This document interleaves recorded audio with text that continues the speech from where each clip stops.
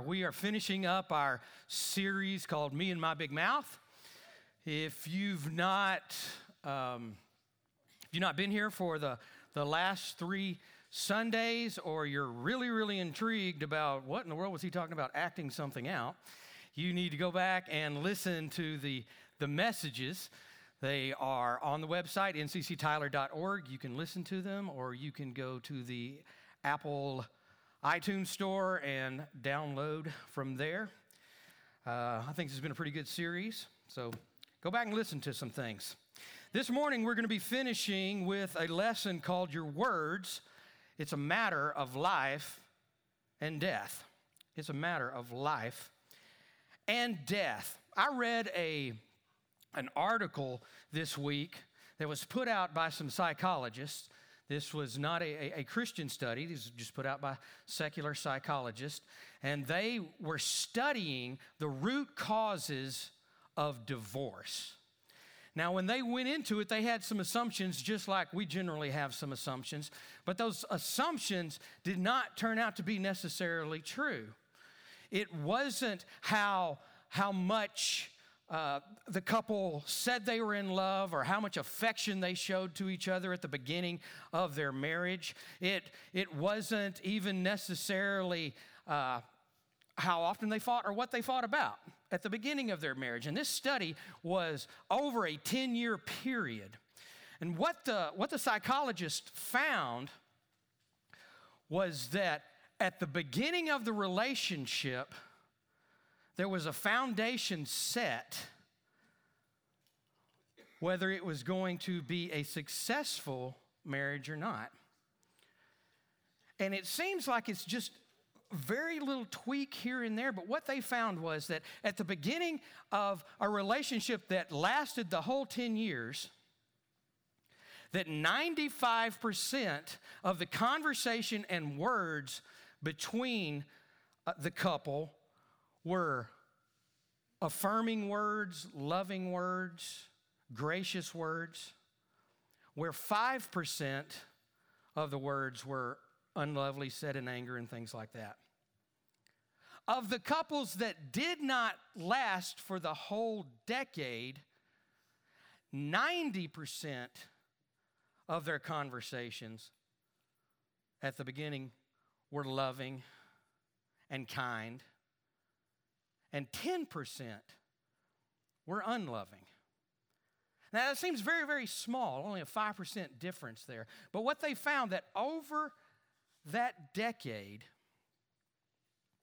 that the couples, once again, this is not a Christian study, that the couples that had started with 95% of loving and gracious words had not strayed far in those 10 years. They were still speaking a majority of their words to each other in a loving and kind and gracious way. Whereas the couples that had started with the 10% being unloving words, by the time they got to the 10th year, if the marriage had even lasted that long, they were now at 50% unkind, ungracious words.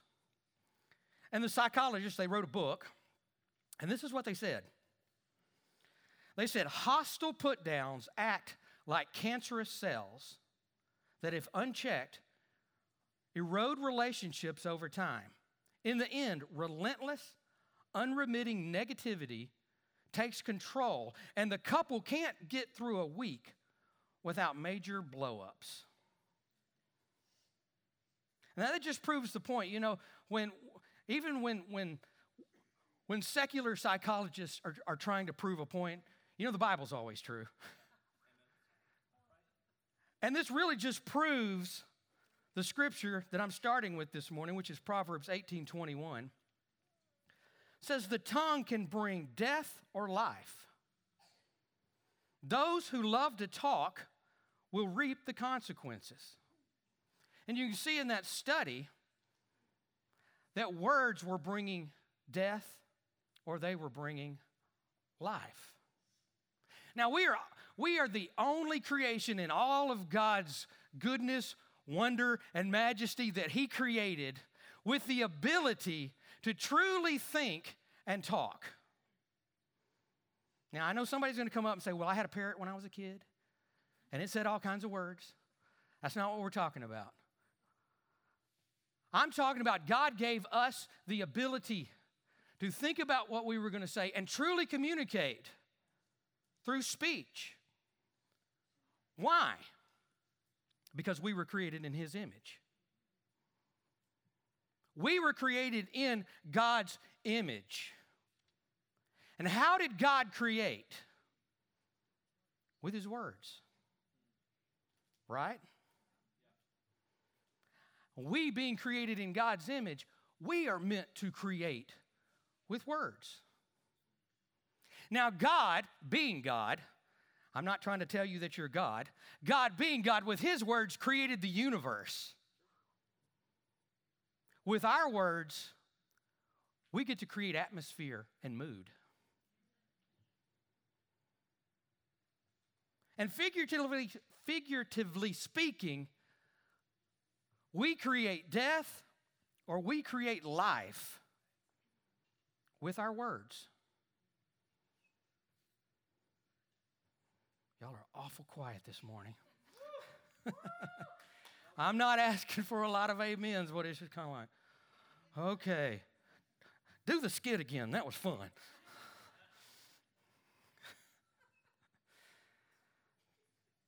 We focused the last 3 weeks really on what you shouldn't do with your words. You know, last week we were talking about grumbling and complaining. The week before, the message was on lying. So we focused on what not to do and what not to say. But this morning, I want to flip it, and let's end on the positive side. What should you do with your words? How should you speak with your words? So this morning, I want us to look at 3 ways that we create an atmosphere of life with our words. 3 ways you can create an atmosphere of life with your words. The first way is a word in season. A word in season. Isaiah 50, verse 4 says, "The Lord God has given me the tongue of the learned." Other translations say that the Lord has given me the tongue of a disciple, that I should know how to speak a word in season to him who is weary. Now, this is not just speaking a word to somebody that's tired. Oh, I'm tired. So, oh, it's okay. You're tired. You worked real hard. That's not what the scripture is saying. What he's really saying is, in a moment when somebody is spiritually tired, they're spiritually worn out, they're going through something, that the Lord is going to speak through you. It is a word of inspiration, of wisdom, of direction, encouragement. It may even be a word of prophecy that causes a total change in the countenance and the attitude of the person. And this is meant for you. We see this in the Bible with the story of Jehoshaphat. Jehoshaphat was the king of Judah. And there was a time, the Bible tells us, that three nations decided that they were going to get their armies together and they were going to go attack Judah. Now, Judah in the natural was not a big enough nation, a strong enough nation to fight 3 armies by themselves. So this caused panic. This caused fear. This caused a situation where we're in desperate need of something. When Jehoshaphat found out that these 3 armies were coming against him, he called a fast throughout the whole land. And as we pick it up in 2 Chronicles chapter 20, it says, now all Judah, with their little ones, their wives, and their children stood before the Lord. You got to understand, this is a situation where all Judah had to get involved. This is not like, a Wednesday night prayer meeting where 20 people show up. This is a situation where everybody was concerned. Everybody was scared. Everybody knew something was happening, so they all showed up. You know, when Lisa and I were just married and we were just first in ministry, we were living in Columbus, Georgia, which is right next to a big military base. And we were living there when the first Desert Storm war started. And the church that we were in had a lot of military people in it. It was not a large church. But when President Bush came on and said, hey, we're going in and we're going to fight this battle, panic broke out in that town amongst the military people because they were all about to be shipped out for war. And our church called a Wednesday night prayer meeting. Guess what? There wasn't a seat open in the place. Why? Because something was going on. Everybody showed up to pray. Everybody was concerned. It's just like they said after 9/11 that church attendance skyrocketed. Why? Because people knew that something was going on. There was something that people needed in that moment. And in this moment, in Judah, all Judah came together. It says, then the Spirit of the Lord came upon Jahaziel, the son of Zechariah, the son of these other people. We won't go through all that. A Levite, the son of Asaph. Now, he was a Levite. This was not a prophet. This was not one of God's prophets that he sent in there with the word. This is just a normal guy. Just happened to be from the tribe of Levi, okay? In the midst of the assembly, and he said, listen, all you of Judah, and all you inhabitants of Jerusalem, and you, King Jehoshaphat. Now this is the Lord giving him a word, and he's speaking through. You got to know that because you don't just stand up and go, hey, King, listen to me. Not just some normal guy doesn't just show up and go, hey, King, listen to me. The Spirit of the Lord had come on him to speak a word in season to this congregation. And he said, hey, everybody, listen to me. Thus says the Lord, do not be afraid or dismayed because of this great multitude, for the battle is not yours, but the Lord's. Now, don't you know that changed the whole atmosphere? They had come in fear. They had come in with great concern, and they had come in praying and seeking God, and God gives them a word in season, but he used a person. And that word in season changed the whole atmosphere. It changed everything. To the point now, we're going to go out to battle. Judah's going to put their army out in battle, and they do one of the dumbest things that's ever been done. In the case of military history, I've never been in the military, but I've read a lot of military history, and I promise you I've never, ever read that an army put a choir in front of them. Sent the praisers out in front of them. They were so sure that God's word was true. It had changed the way everybody in Judah thought. It changed everything. And we're not just going out to battle. Man, we're going to put the choir in front. We're going to praise the whole way out there. We're going to tell everybody how good our God is. Why? Because the battle was the Lord's. The battle was the Lord's. But how did they know? Because of a word in season. At the right time, God spoke, and he speaks through people. Not too long ago, I'd been invited to come and speak to this group.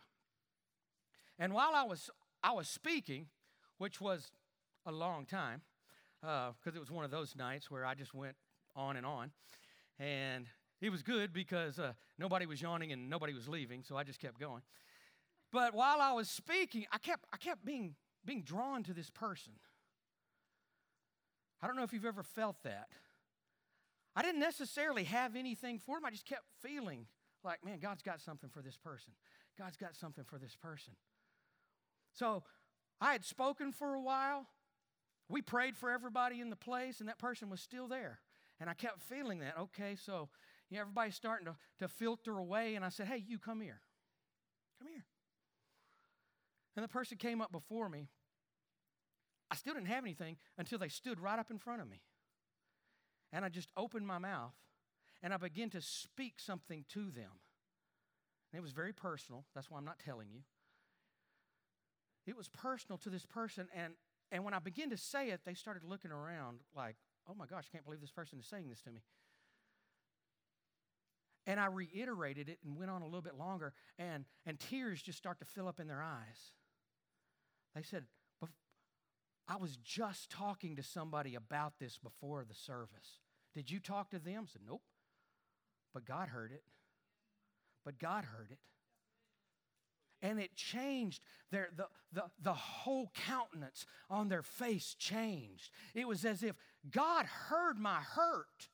God heard my cry. And this guy who's been up here speaking way too long got to tell me about it. And let me just tell you, God is not beyond ruining a perfectly good service just to tell one person something.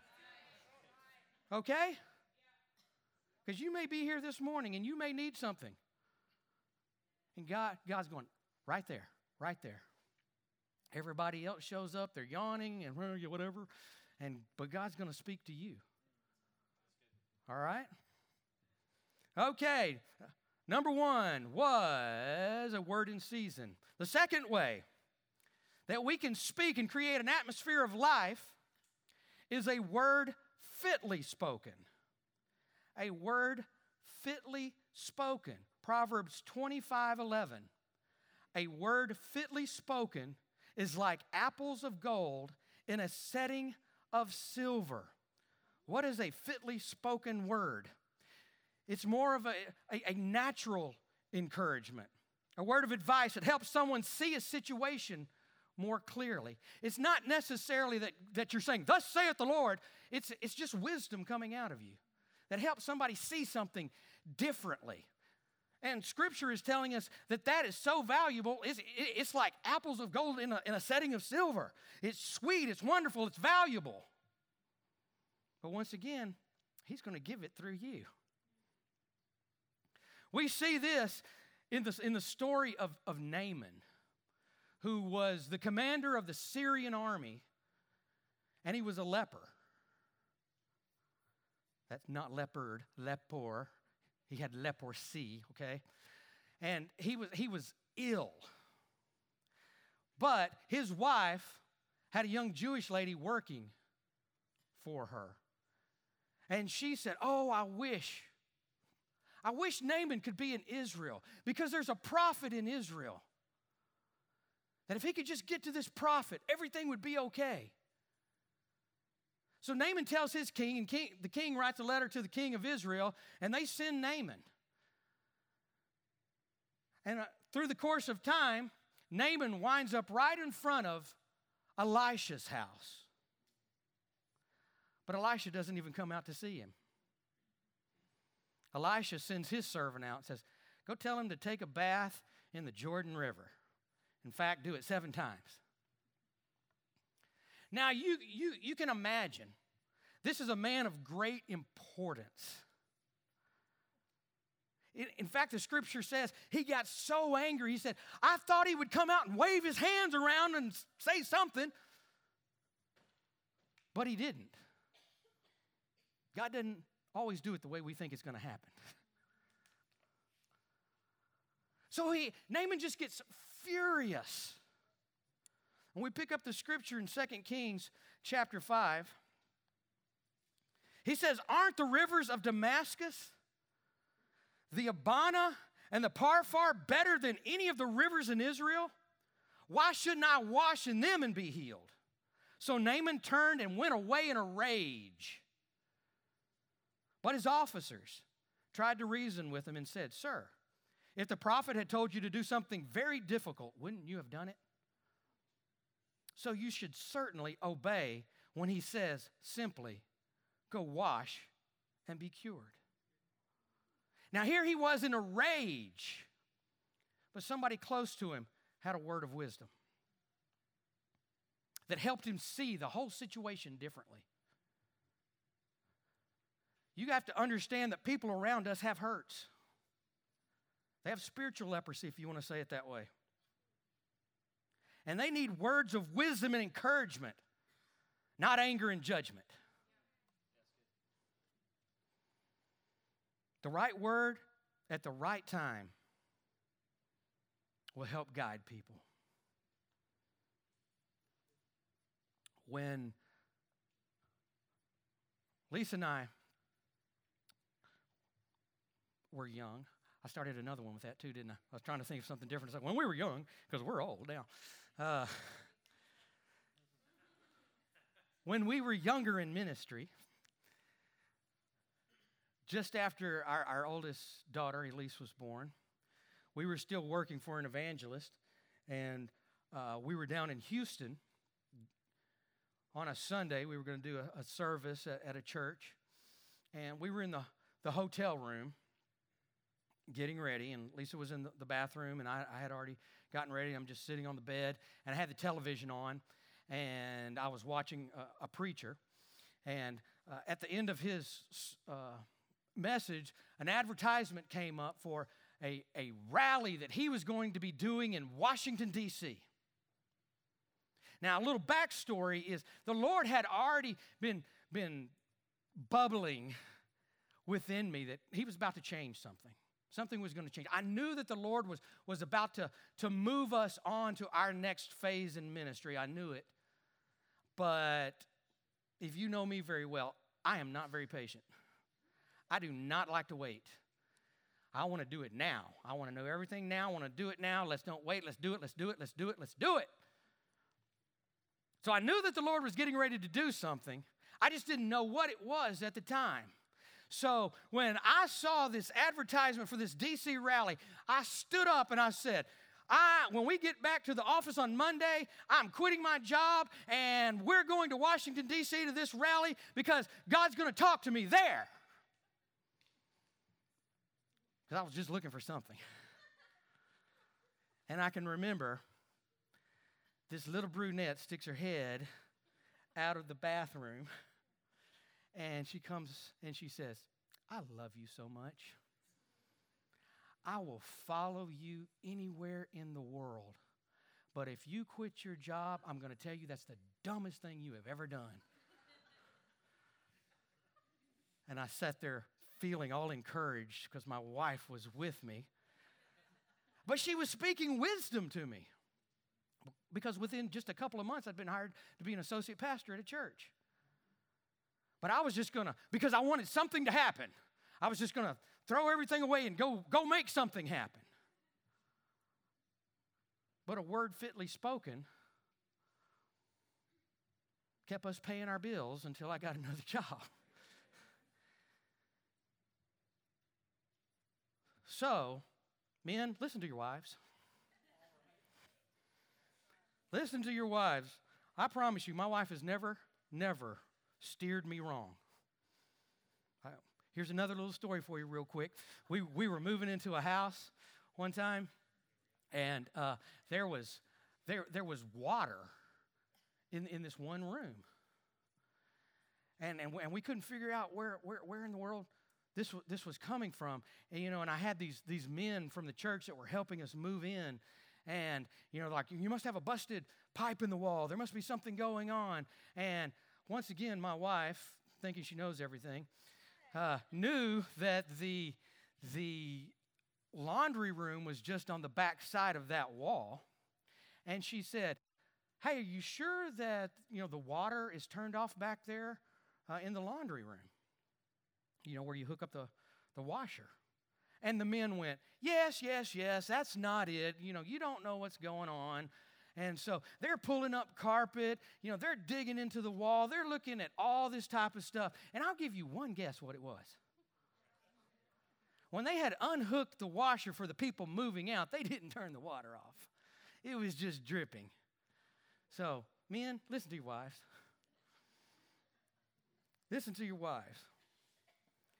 Because, men, that's a word fitly spoken. Listen to your wives. All right.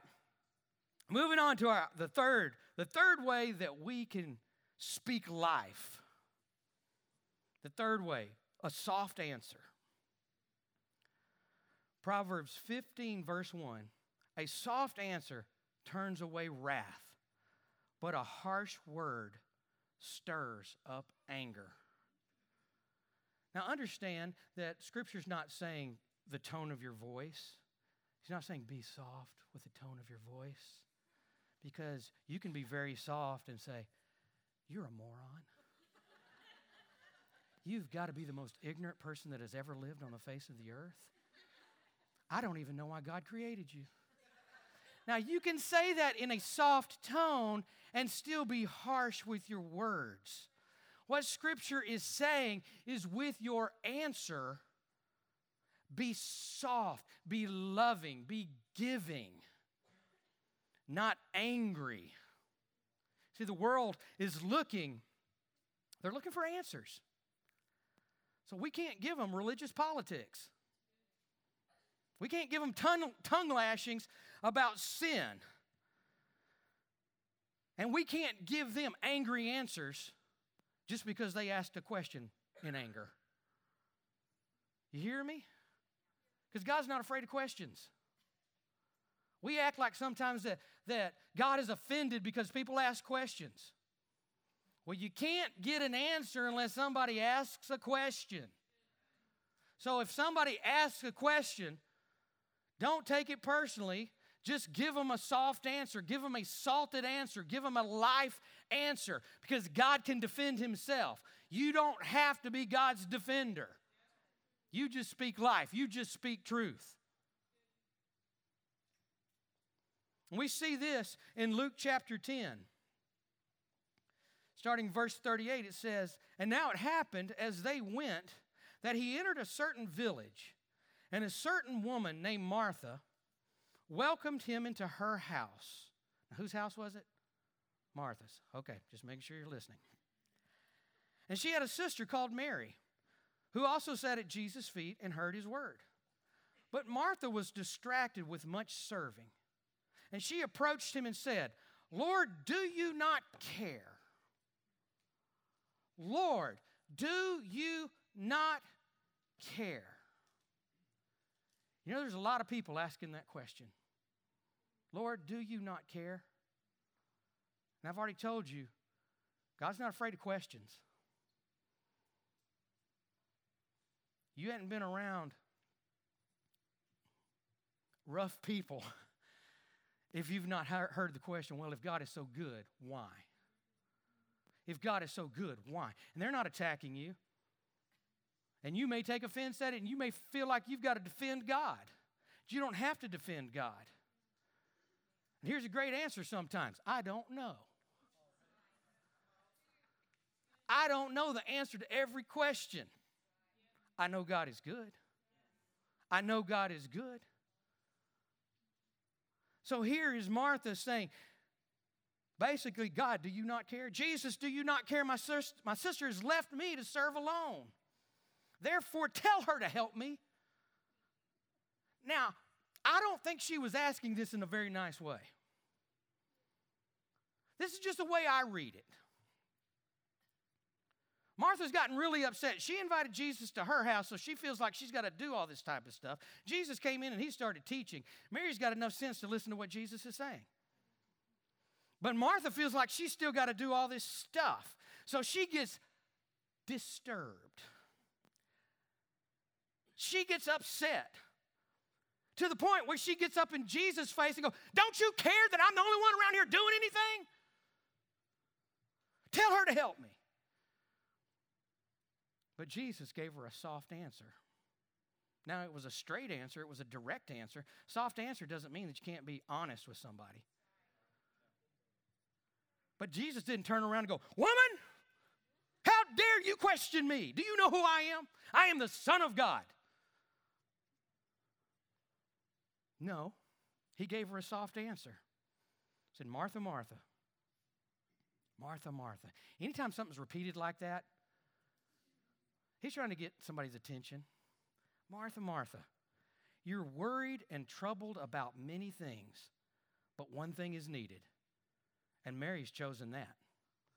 Basically, he's telling her, stop worrying about everything and sit down with your sister. Sit down and receive. Now, I'm going to tell you, I did not want to use this as my example for this point.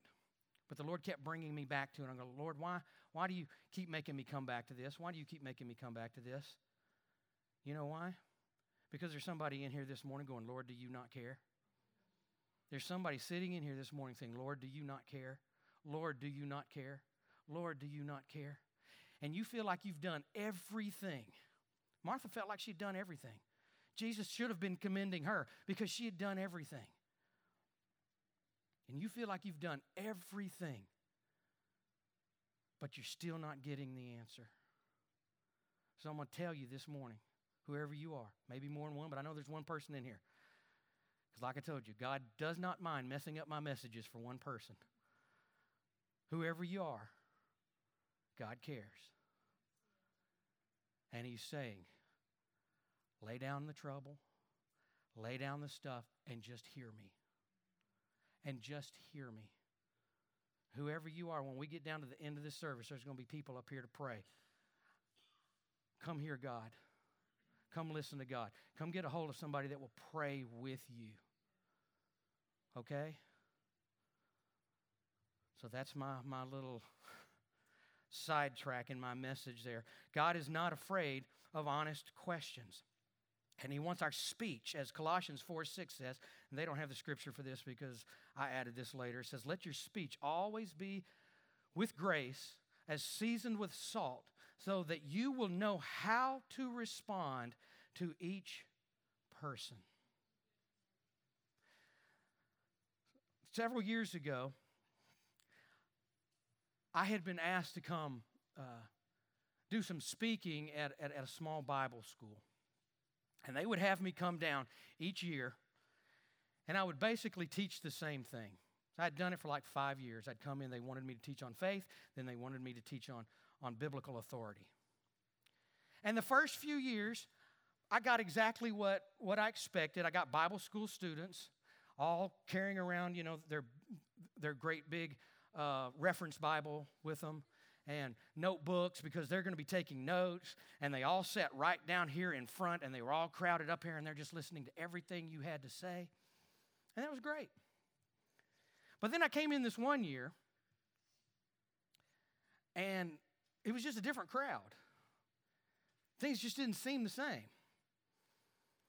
First thing is they were scattered all over the sanctuary. They weren't all sitting down here just waiting for me to give them all kinds of wisdom. And they didn't look like, and understand the way that I'm saying this, but, they just didn't come across as Bible school students. But, hey, I'm here to teach. So I just start in with what I always start with. We're starting with what is faith. So we start talking, and you can just kind of feel this is not going over the way, kind of like it is this morning. This does not feel like it's going over the way that you really want it to. And I'm going like, Lord, what in the world is going on? So I'd been going about 20 minutes, and this big guy stands up right back over here. He had been sitting the furthest back. Didn't look like he was listening to anything I was saying. He's playing on his phone and all this.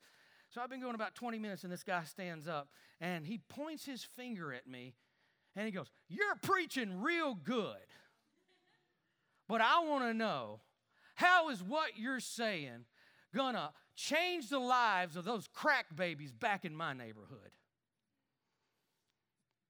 A little wet spot in my... I stopped. I did not know what to say. I didn't know what to say. I've got this huge man challenging me. I've had people walk out on me while I was preaching before, but I've never had anybody stand up and interrupt me. So he just interrupted. So I stopped, and I'm looking at him, but on the inside I'm going, oh, crap, what do I say? What do I do?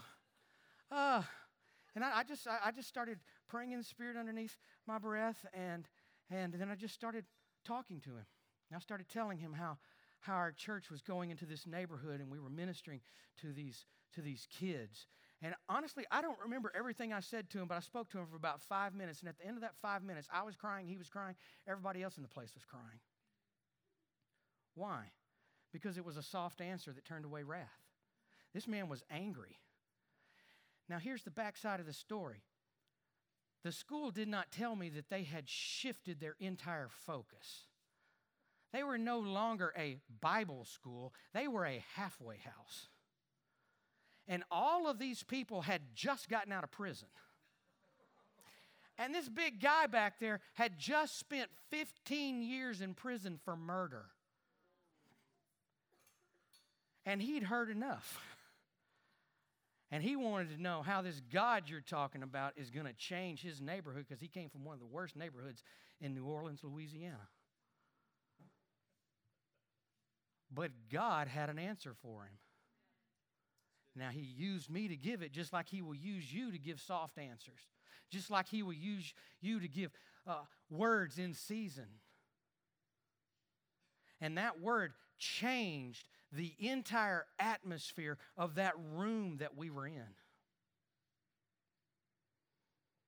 To the point that we got everybody together, just put them all in a big circle once I figured out what was going on, because they told me at the break who these people really were. And they weren't there to hear about faith and authority. They didn't know anything about anything. They just needed to know Jesus loved them. So we just pulled them all up in a circle, and I just started speaking to them individually about who they were and how much Jesus loved them. It doesn't matter where they've been, what they've done. Doesn't matter. Jesus loves you. Jesus loves you. Jesus loves you. And we're all crying and just praying over them. And it got so real that these people that had just gotten out of prison, I'm telling you, there were prostitutes, there were drug dealers, and there was a murderer. Man, I'd never felt more like Jesus. Because that's the type of people he hung out with. We got down to the end of it, and this great big old guy, he goes, I don't understand this. I don't understand this at all. He said, but for some reason, he goes, you're going to think this is crazy, but for some reason, I just feel like I'm supposed to get a bucket of water and pour it over your feet. He hadn't read the Bible. He didn't know anything about washing feet as a thing of honor. But God turned that whole thing because of a soft answer. I could have said, sit down, you. How dare you stand up and interrupt my preaching? If you can't listen to the word of God, you get out of this place. Could have. I probably wouldn't have left because he'd been waiting for me outside. I'd probably still be there. But a soft answer changed everything. So what do I want you to know this morning? I want you to know that your words create an atmosphere of death or of life. So be careful what and how you speak. I read this little poem this week. It says, be careful, I'm careful of the words I say, to keep them soft and sweet. I never know from day to day which ones I'll have to eat. What do I want you to do? Speak words of life.